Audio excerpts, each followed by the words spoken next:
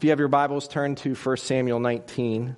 We're going to be in 1 Samuel 19 this morning. And as you're turning there, I just want to ask you the question, how many of you have ever read the children's book, Alexander and the Terrible, Horrible, No Good, Very Bad Day? How many of you waited 42 years to watch the movie? I did. If you have Disney Plus, it's on Disney Plus. It was a movie that came out, I think, in 2014. The book was written in 1972. It's a book about a young boy named Alexander. And just like the title of the book says, anything that could go wrong in Alexander's life went wrong that day. And not just for him, but also for his family. From the very start, he woke up and he had bubble gum in his hair. And then he goes through his day and he's in science class and he catches one of the maps on fire. And it just spirals from there. Throughout the day, it's one thing after another. And you get the perspective that what he is experiencing and what his family is experiencing is an extremely deflating situation in life, where you can just sense and see the angst that they are feeling. Do you ever have one of those days where whatever could go wrong goes wrong? Do you ever have one of those weeks or months or years? And even if everything doesn't go wrong, enough of it does that is all that you can focus on. Like, that's all you see. It's hard to see the good things when it seems like there's these overwhelming things. Alexander's family was faced with extreme difficulties, but at the end of the day, in the movie, the main point is they all stick together, and they're there for each other. And you get that sense of, we did it together. We have each other. But what happens if you don't have anyone to share your terrible, horrible, no good, very bad day? It would seem that David is stuck in this season as we look at this passage this morning. And little by little throughout the chapters, I say that more than one, the chapters of 1 Samuel that we're seeing this morning, you see a whittling away of all of the safeguards that are in David's life.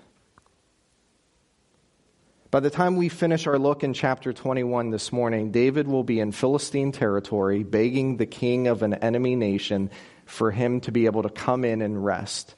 But he's not going to do so just by a simple request. David is going to fake his own sanity and act like a crazy person so that the king would receive him. Do you kind of get the sense that things are not going well in David's life? David's decline shadows that of another Old Testament man. In fact, I read his account in parallel as I was reading David's account, and instantly I just saw the meshing together. That the challenges that David faces seem to echo those of Job. And if you're familiar with the Old Testament message of the book of Job, you know what Job went through even just in the first 2 chapters. A man that had considerable wealth, a great family, he had prestige and honor in his community, and within 2 short chapters, and really just a very short time in Job's life, he lost everything. And it's not that he just lost everything on his own. It's that God willed that he lose everything. And the rest of the book of Job, some 40 chapters, is Job on this search of finding purpose in his pain. Why do the righteous suffer? And finally, God intervenes and steps in and gives comfort and calm to Job's heart by challenging him to consider the vastness and beauty of the Lord. And I kind of get that perspective as we're looking at David right here. Within 3 chapters, he's going to lose everything that was a source of comfort for him. Again and again, David is hit with trouble. And the question that I ask myself here, and I often ask in my own personal journey when trouble comes, is where are you, Lord? Where are you? I mean, I know he's there, but very specifically in the moment, God, where are you? If you're to be this sovereign king that holds all things together with the counsel of your will, God, where are you? I mean, when you look at David's story, right, we titled this sermon series, David, a man after God's own heart. And you read what David goes through as he is crushed by the circumstances that he is facing. Aren't we tempted to think, God, if that is true, if he's a man after your own heart, God, where are you? God, why are you permitting these things to happen? David's been incredibly faithful. He's been obedient. He lived with character. We've seen that already in this young teenage life that David has. As with great valor, he stands before the giant. With great faith, he indicates that I am standing on behalf of the Lord himself, and I defend the Lord, not just Israel, but I defend the Lord as the giant is casting his insults.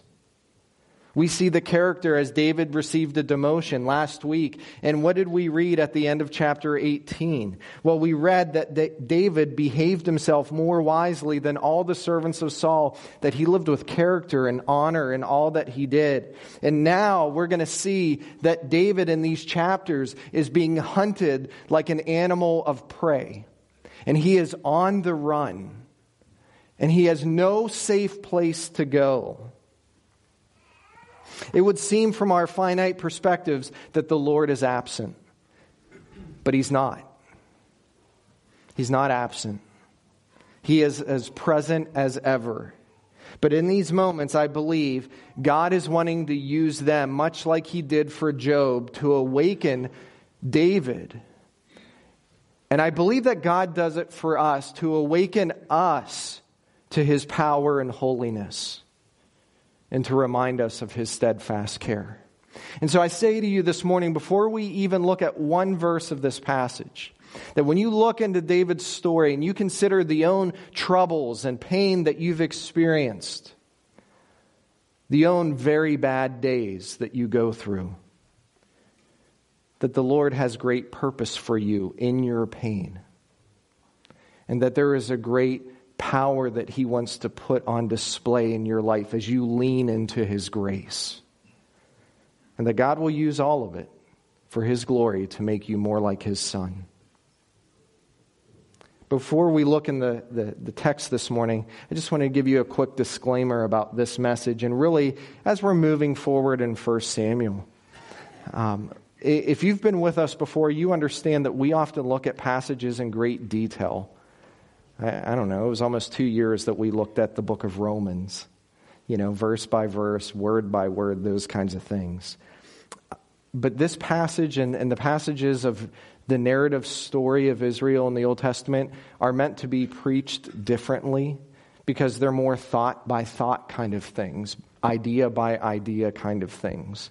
And so this morning in 3 chapters, we're just going to look at the big picture and then drill into some of the principles that we see. I encourage you to go back today, this week, whenever, and read 1 Samuel 19, 20, and 21 on your own and try to get that specific detailed look.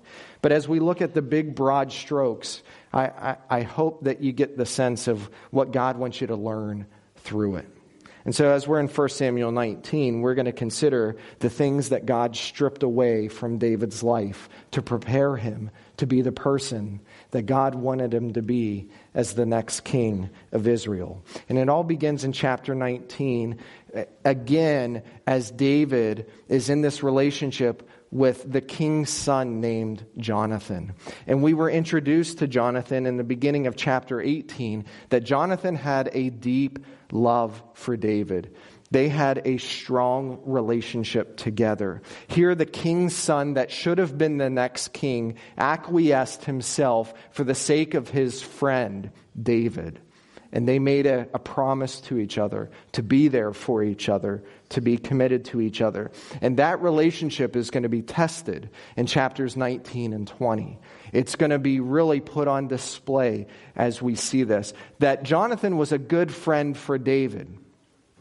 But by the time we get to the end of chapter 20, Jonathan is not able to be there for his friend David.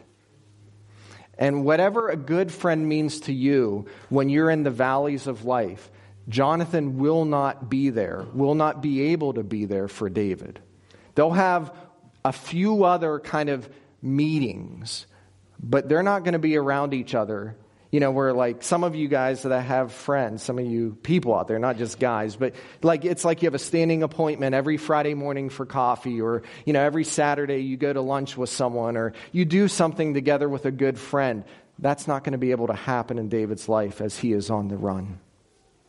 But we see in the first 10 verses that Jonathan is advocating for David before the king. Basically, Jonathan says to his dad, "What has David done that you are giving him such harassment?"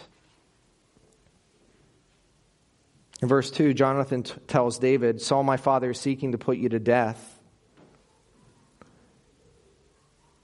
And then he says, "I'm going to go out and stand beside my father in the field where you are, and I will speak to my father about you. And if I find anything out, I'm going to tell you." Basically, he's going to give the insider secrets of what's happening in the king's thoughts so that he can protect his friend. And then Jonathan spoke well of David to his father. He's trying to convince him. He's trying to take away the difficulty that Saul feels. And so Saul says, "Okay, everything's fine. David could come and be with me." And what do we read in the rest of these verses in 5 and following? Saul listened to the voice of Jonathan, verse 6, and Saul vowed, "As the Lord lives, he shall not be put to death." Jonathan called David, verse 7. David goes to Saul. And when there was a war again, what happens? David goes out and fights. And we know that Saul, in the back of his mind, is hoping that as David is going out to war and fighting on behalf of Israel, that some of the Philistines will come and kill him, and that the problem will be solved. Saul is not saying that everything is fine. Saul is calculated in his thinking about getting rid of David. In verse 9 we read that there was an evil spirit from the Lord on Saul. And we knew that in chapter 16. As the Spirit of the Lord left Saul and came upon David, Saul was terrorized by an evil spirit from the Lord. And as this evil spirit from the Lord was on Saul, he was sitting in his house with a spear in his hand, and David was playing his harp with his hand, because in Saul's fits of rage, David would play his music and Saul would be comforted. But as this fit of rage is on Saul and the spirit of evil was on Saul himself, we see again that Saul picks up the spear and tries to pin David to the wall in verse 10. This is at least the 4th time that we know that Saul picked up a spear and tried to hurl it at David to end his life. And so what does David do? Well, he slips out of the way of his presence. And he fled and escaped that night in verse 10. Where does he go? He goes to his wife. Who's his wife? Michal. Who's Michal? Well, she is Saul's daughter. Then Saul sent messengers to David's house to watch him in order to put him to death in the morning. But Michal, David's wife, told him, saying, "If you do not save your life tonight, tomorrow you will be put to death." Michal steps in and intercedes for her husband. You know what's interesting, and we saw this last week. Who are the 2 people that advocate for David the most in this passage? Saul's oldest son and Saul's daughter. Saul's own family sees David, and they love him over the wickedness of their father. And so it gets kind of strange here in chapter 19 at this point. What does Michal do? Well, through deceit. And we're going to see deceit playing out in these chapters. And listen, don't read these chapters and say to you, okay, this gives me allowance to fib the truth so that, I can survive.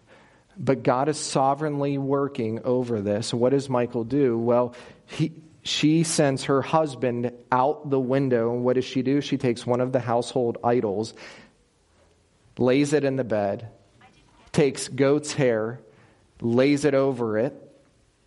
And so when Saul's army checks in on him, they look into the bed and see what seems to be a body laying in the bed. Now, this is how my brain works. I instantly thought of Ferris Bueller's Day Off.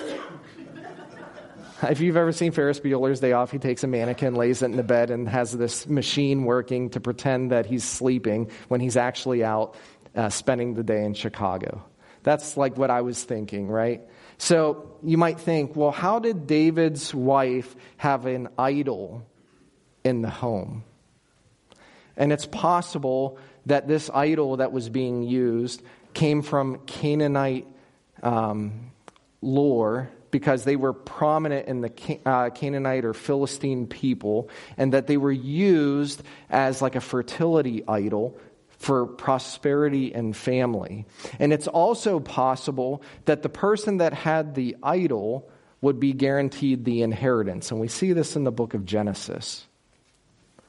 We're not quite sure, but we know that Michal, using her wits, were trying to find a way for David to be spared from her father.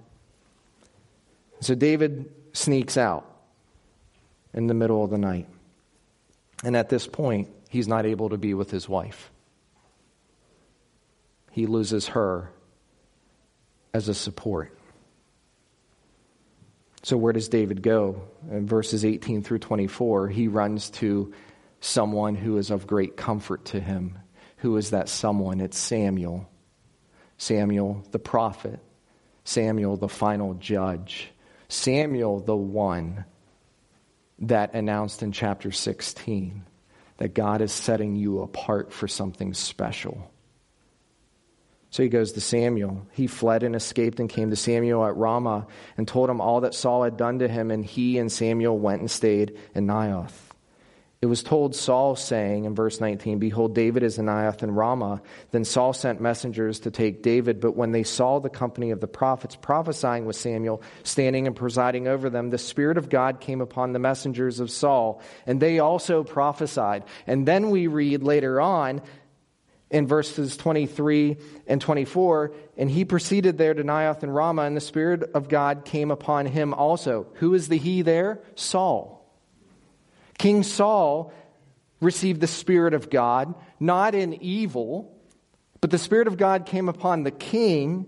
And what does he do in verse 24? He also stripped off his clothes, and he too prophesied before Samuel, and lay down naked all that day and all that night. Therefore they say, is Saul also among the prophets? Now you might think, well, he went crazy. He took off his clothes. He's laying on the ground and he's prophesying. He's surely mad. It doesn't mean that he was completely naked. It could be in reference he took everything off except for the inner tunic. And he laid down, and what does he do? Prophesy all day long. So what is the big picture at this point as David flees to Samuel? Now Saul is pursuing him, and he has to go. He can't stay. Saul shows up with his people, and the Spirit of God intervenes and controls them so that they spend time prophesying in the presence of the Lord. God is sovereignly at work, providentially caring for David, protecting him from the evil of the king that's pursuing him. But what do we see at the end of chapter 19? Saul loses another person. He can't go back to Samuel. He's losing a spiritual encourager, someone that would be there to help him. So he's lost his wife. He's losing the prophet. Chapter 20, we're introduced to Jonathan again. And what's interesting about chapter 20 is the first part is a rather long, beautiful description of the kind of relationship that they had. David fled to Naioth and Ramah and came and said to Jonathan, "What have I done? What is my iniquity and what is my sin before your father that he is seeking my life?" Like David is like, why is your father so bent on destroying me? And we knew at the end of chapter 18 that the light bulb finally went off in Saul's mind where he's like, I know the Lord is with him. And if the Lord is with him, that must mean that my days are numbered. And he said to him, "Far from it, you shall not die. Behold, my father," this is Jonathan speaking, "my father does nothing either great or small without disclosing it to me. So why should my father hide this thing from me? It is not so." He's still advocating for his dad. He's still trying to be an intermediary. He's still trying to broker peace between the two of them. Yet David vowed again, saying, "Your father knows well that I have found favor in your sight." And he has said, "Do not let Jonathan know this, or he will be grieved. But truly as the Lord lives, and as your soul lives, there's hardly a step between me and death." David understands that his life is on the line, that he is right on the edge of not having any more existence on this earth, that Saul wants to end him. Jonathan said to David, "Whatever you say, I will do for you." Right? Jonathan's like, this is my dad, this is my best friend. This is my dad, this is my best friend. Best friend is like, your dad's trying to kill me. Finally, Jonathan says, "Whatever you say, David, I got your back." And what do they do throughout the rest of these verses in the middle part of chapter 20? They make a promise to each other. They make a covenant. Basically, if you read it yourself, Jonathan says, "I pledge my descendants to be pledged to your descendants. I vow my life for your life."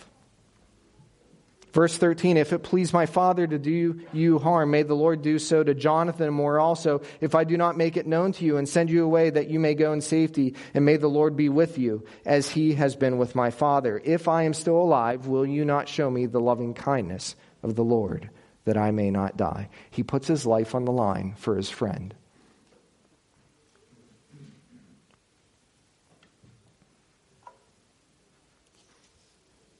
He also says,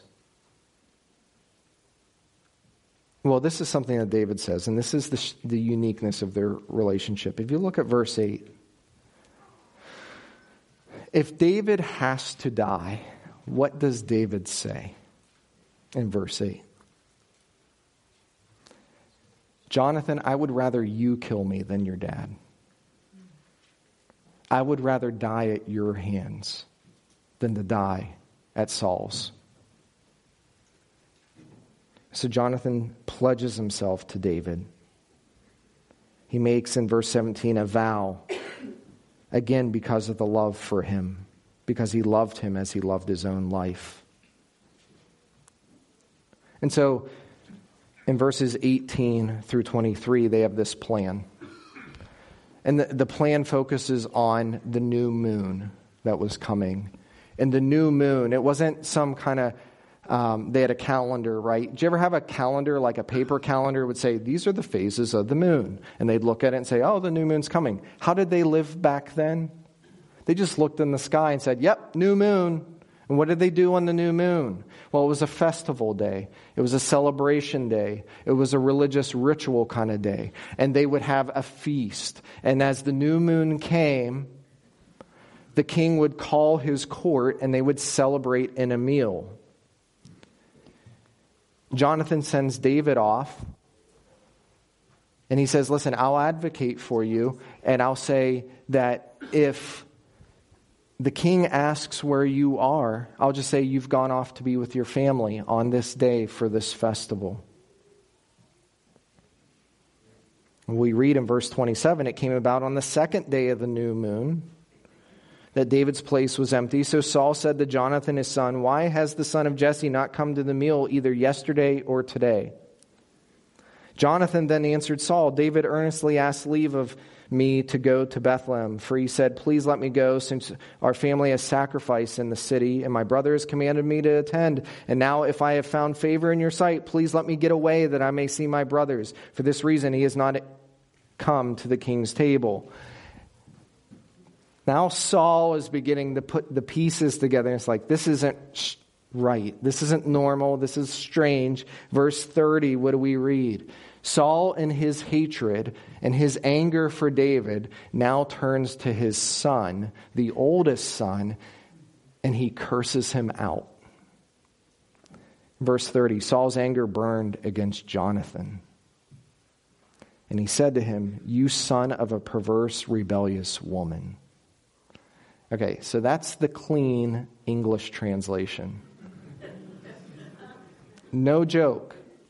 There are other English modern translations that I cannot repeat from this pulpit of how they translate these words. Like it's not suitable for work. We'll have an elders meeting right after the church service. He goes on, he says, "Do I not know that you are choosing the son of Jesse to your own shame and to the shame of your mother's nakedness?" And what does that mean? Well, basically Saul was saying to his son, it is shame on your mother that the one who should be king next is choosing the other one rather than me. For as long as the son of Jesse lives on the earth, neither you nor your kingdom will be established. Therefore now send and bring him to me, for he must surely die. But Jonathan answered Saul, his father, and said to him, "Why should he be put to death? What has he done?" What does Saul do next? Verse 33, Then Saul hurled his spear at him. Who? His son. It's getting crazy in Saul's house. Then Jonathan arose from the table in fierce anger and did not eat food on the second day of the new moon, for he was grieved over David because his father had dishonored him. Now the rest of the verses in chapter 20 are the plan being played out that David and Jonathan had. Basically, here's what Jonathan says. When I find a way to tell you that everything is either okay or you need to go, I want you to hide out in this area or behind this rock. I'm going to go out into the field like I'm taking target practice with my bow. And I'm going to shoot some arrows. I'm going to shoot a few of them because I'm not only going to shoot one. I want the people in the field to know that, maybe I'm just taking target practice. And as I shoot the arrow, I'm going to send someone off. And when you see that person grab the arrow, then you will know you can come to me. And that's exactly what happens. Jonathan, in verse 38, called the lad that would pick up the arrow. "Hurry, be quick, do not stay." And Jonathan's lad picked up the arrow and came to his master. But the lad was not aware of anything. Only Jonathan and David knew about the matter. Then Jonathan gave his weapons to his lad and said to him, "Go bring them to the city." Okay, go. You can't be seen here, right? Jonathan and David need to talk. What do we read? When the lad was gone, David rose from the south side and fell on his face to the ground and bowed 3 times. He honors his friend. And they kissed each other and wept together, but David wept the more.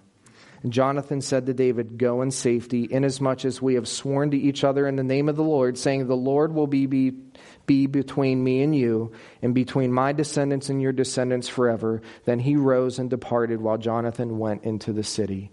We see now David loses an ally.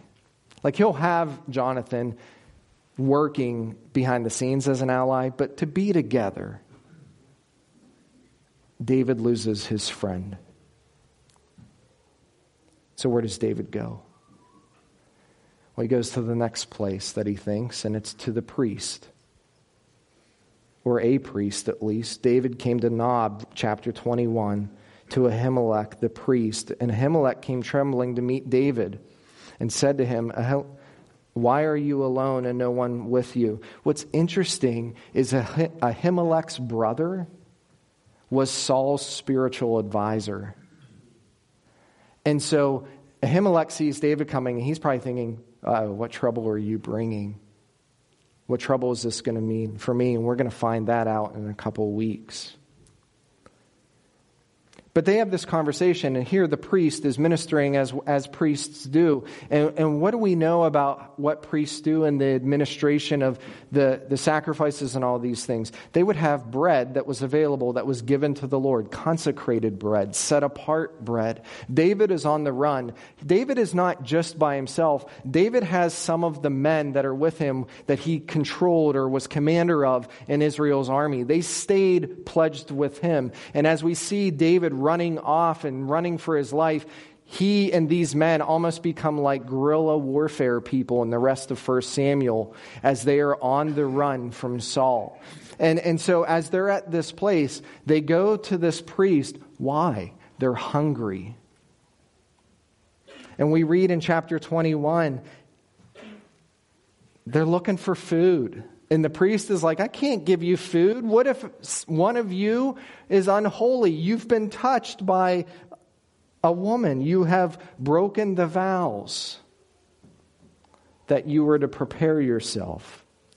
And David's like, no, we haven't done that.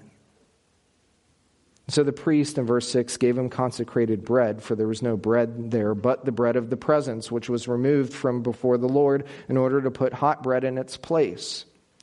They ate the holy bread. And you might say, did they break the law? No. David was holy and set apart. He didn't lie about that. His men were holy and set apart. They didn't lie about that. In fact, Jesus borrowed this incident in Mark chapter 2 when there was the question of the Sabbath came up. And Jesus quotes this incident and he says, listen, David was able to eat the bread and it was not a problem. And there he says in Mark 2, that the man wasn't made for the Sabbath, but the Sabbath was made for the man. But in that crowd of people, there was one of Saul's people, Doeg, the Edomite, the chief of Saul's shepherds. David says in verse 8, David says to Ahimelech, now is there not a spear or a sword on hand? He doesn't have any weapons. And what is there? Goliath's sword. So at this point, just think with me. David is on the run. He has no weapons. He gets a weapon. What's the weapon? It's Goliath's sword. Where does David go next? He goes to Goliath's home with Goliath's sword. Why? Because he needs protection. That's what we read in verses 10 through 15. David arose and fled that day from Saul and went to Achish, king of Gath. He goes to the capital city of the enemy nation. And he goes to the king. So he disguised his sanity before them and acted insanely in their hands. And he scribbled on the doors of the gate and let his saliva run down his beard. I don't think David ever figured out this is where he would be in his life as he was tending the flocks in his dad's fields years before. Then Achish, verse 14, said to his servants, behold, you see the man behaving as a madman. Why do you bring him to me? Do I lack madmen? That you have brought this one to act the madman in my presence, shall this one come into my house? Basically, David goes to the king, feigns his sanity so that the king would take him in. The king looks at him and says, I already got enough crazy people. I don't need any more. So David can't even find safety in the presence of a foreign king. But in this text, after David loses his friend, you get the sense, right? David is losing his self-respect. He has to fake his own sanity to survive. And you see a whittling away. David had a position and he lost it. He had a wife and he lost her. He had a wise counselor and lost him. He had a friend and lost him. He had self-respect and lost it. And not unlike Job, it hit him with such back-to-back force. Now, there may be centuries between David and us, but this man and his experiences are more relevant to us today than ever. One of those is the very familiar experience of leaning on others, other people, other things, rather than leaning on the Lord. By the end of chapter 21, it's clear David had a terrible, horrible, no good, very bad day. But it will be this journey that David's faith is strengthened in the Lord. Next week, we're going to consider 3 Psalms that David writes in this season. Because chapter 22, verse 1 says that David escapes in a cave. And we know of at least 3 Psalms that are written as David is in the cave, running for his life. God crushed David. Why? So that David would look up to him. Sometimes in life, God crushes us.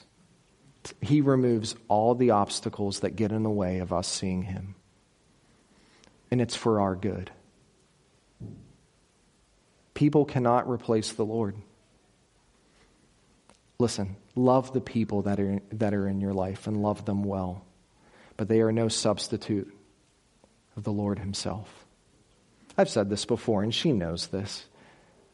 I tell my wife all the time. Well, not all the time. She knows I love Jesus more than I love her. And I know that she loves Jesus more than she loves me. And it's in the beauty of that kind of relationship that we know that we have each other. It's that kind of thing, right? But if I put her on a pedestal above the Lord and I make an idol out of her and I find my sufficiency and I find my worth in her alone, that's setting myself up for failure. Because I'm putting my affections on a person rather than putting my affections on the God who has created everything. When life is stripped away, it hurts. I am not diminishing the pain that you've experienced when you've gone through great sorrow in your heart. In fact, it's crushing. And some of you this morning are feeling the weight of that statement, that disappointments and the great winnowing that happens in our lives when God is stripping away the things that become very important, almost too important, that are let go. I understand the crushing feeling that you must feel. The promise of that thing that you had your eye on for so long ended up decaying. You know, some of you have reached retirement and you're like, okay, now I get to rest. And now you think, oh my gosh, where did my investments go? And that's been taken away. Maybe it's been a friend that you've had forever that has let you down in a big way. And they've crushed you by their actions. And maybe, just like David, it was a position that you had, or a position that you desperately wanted. And you find yourself in a place of struggle in the job that you have, or maybe the job that you were passed over for. And then, like, all these things have been chipping away at you. And can I just say to you this morning that it is quite possible that all of those things have been chipped away because God is trying to get to your heart. And He's trying to get you to the point where you can see, either again or for the first time, that He truly is good and He loves you. Listen, don't give in to the temptation thinking that people, possessions, or positions will give you only what God can give. It was all taken away from David, but the story doesn't end right there. Be careful that you do not make idols of people and things. Because I know this, God is a jealous God. He wants your heart. And He will do whatever it takes to bring you back to Him. It's when everything is stripped away that we truly begin to see Christ at work. When we deny ourselves, when we pick up His cross and follow Him. God will not disappoint you. He won't let you down. He will be with you every step. He will never disappoint. Let's pray.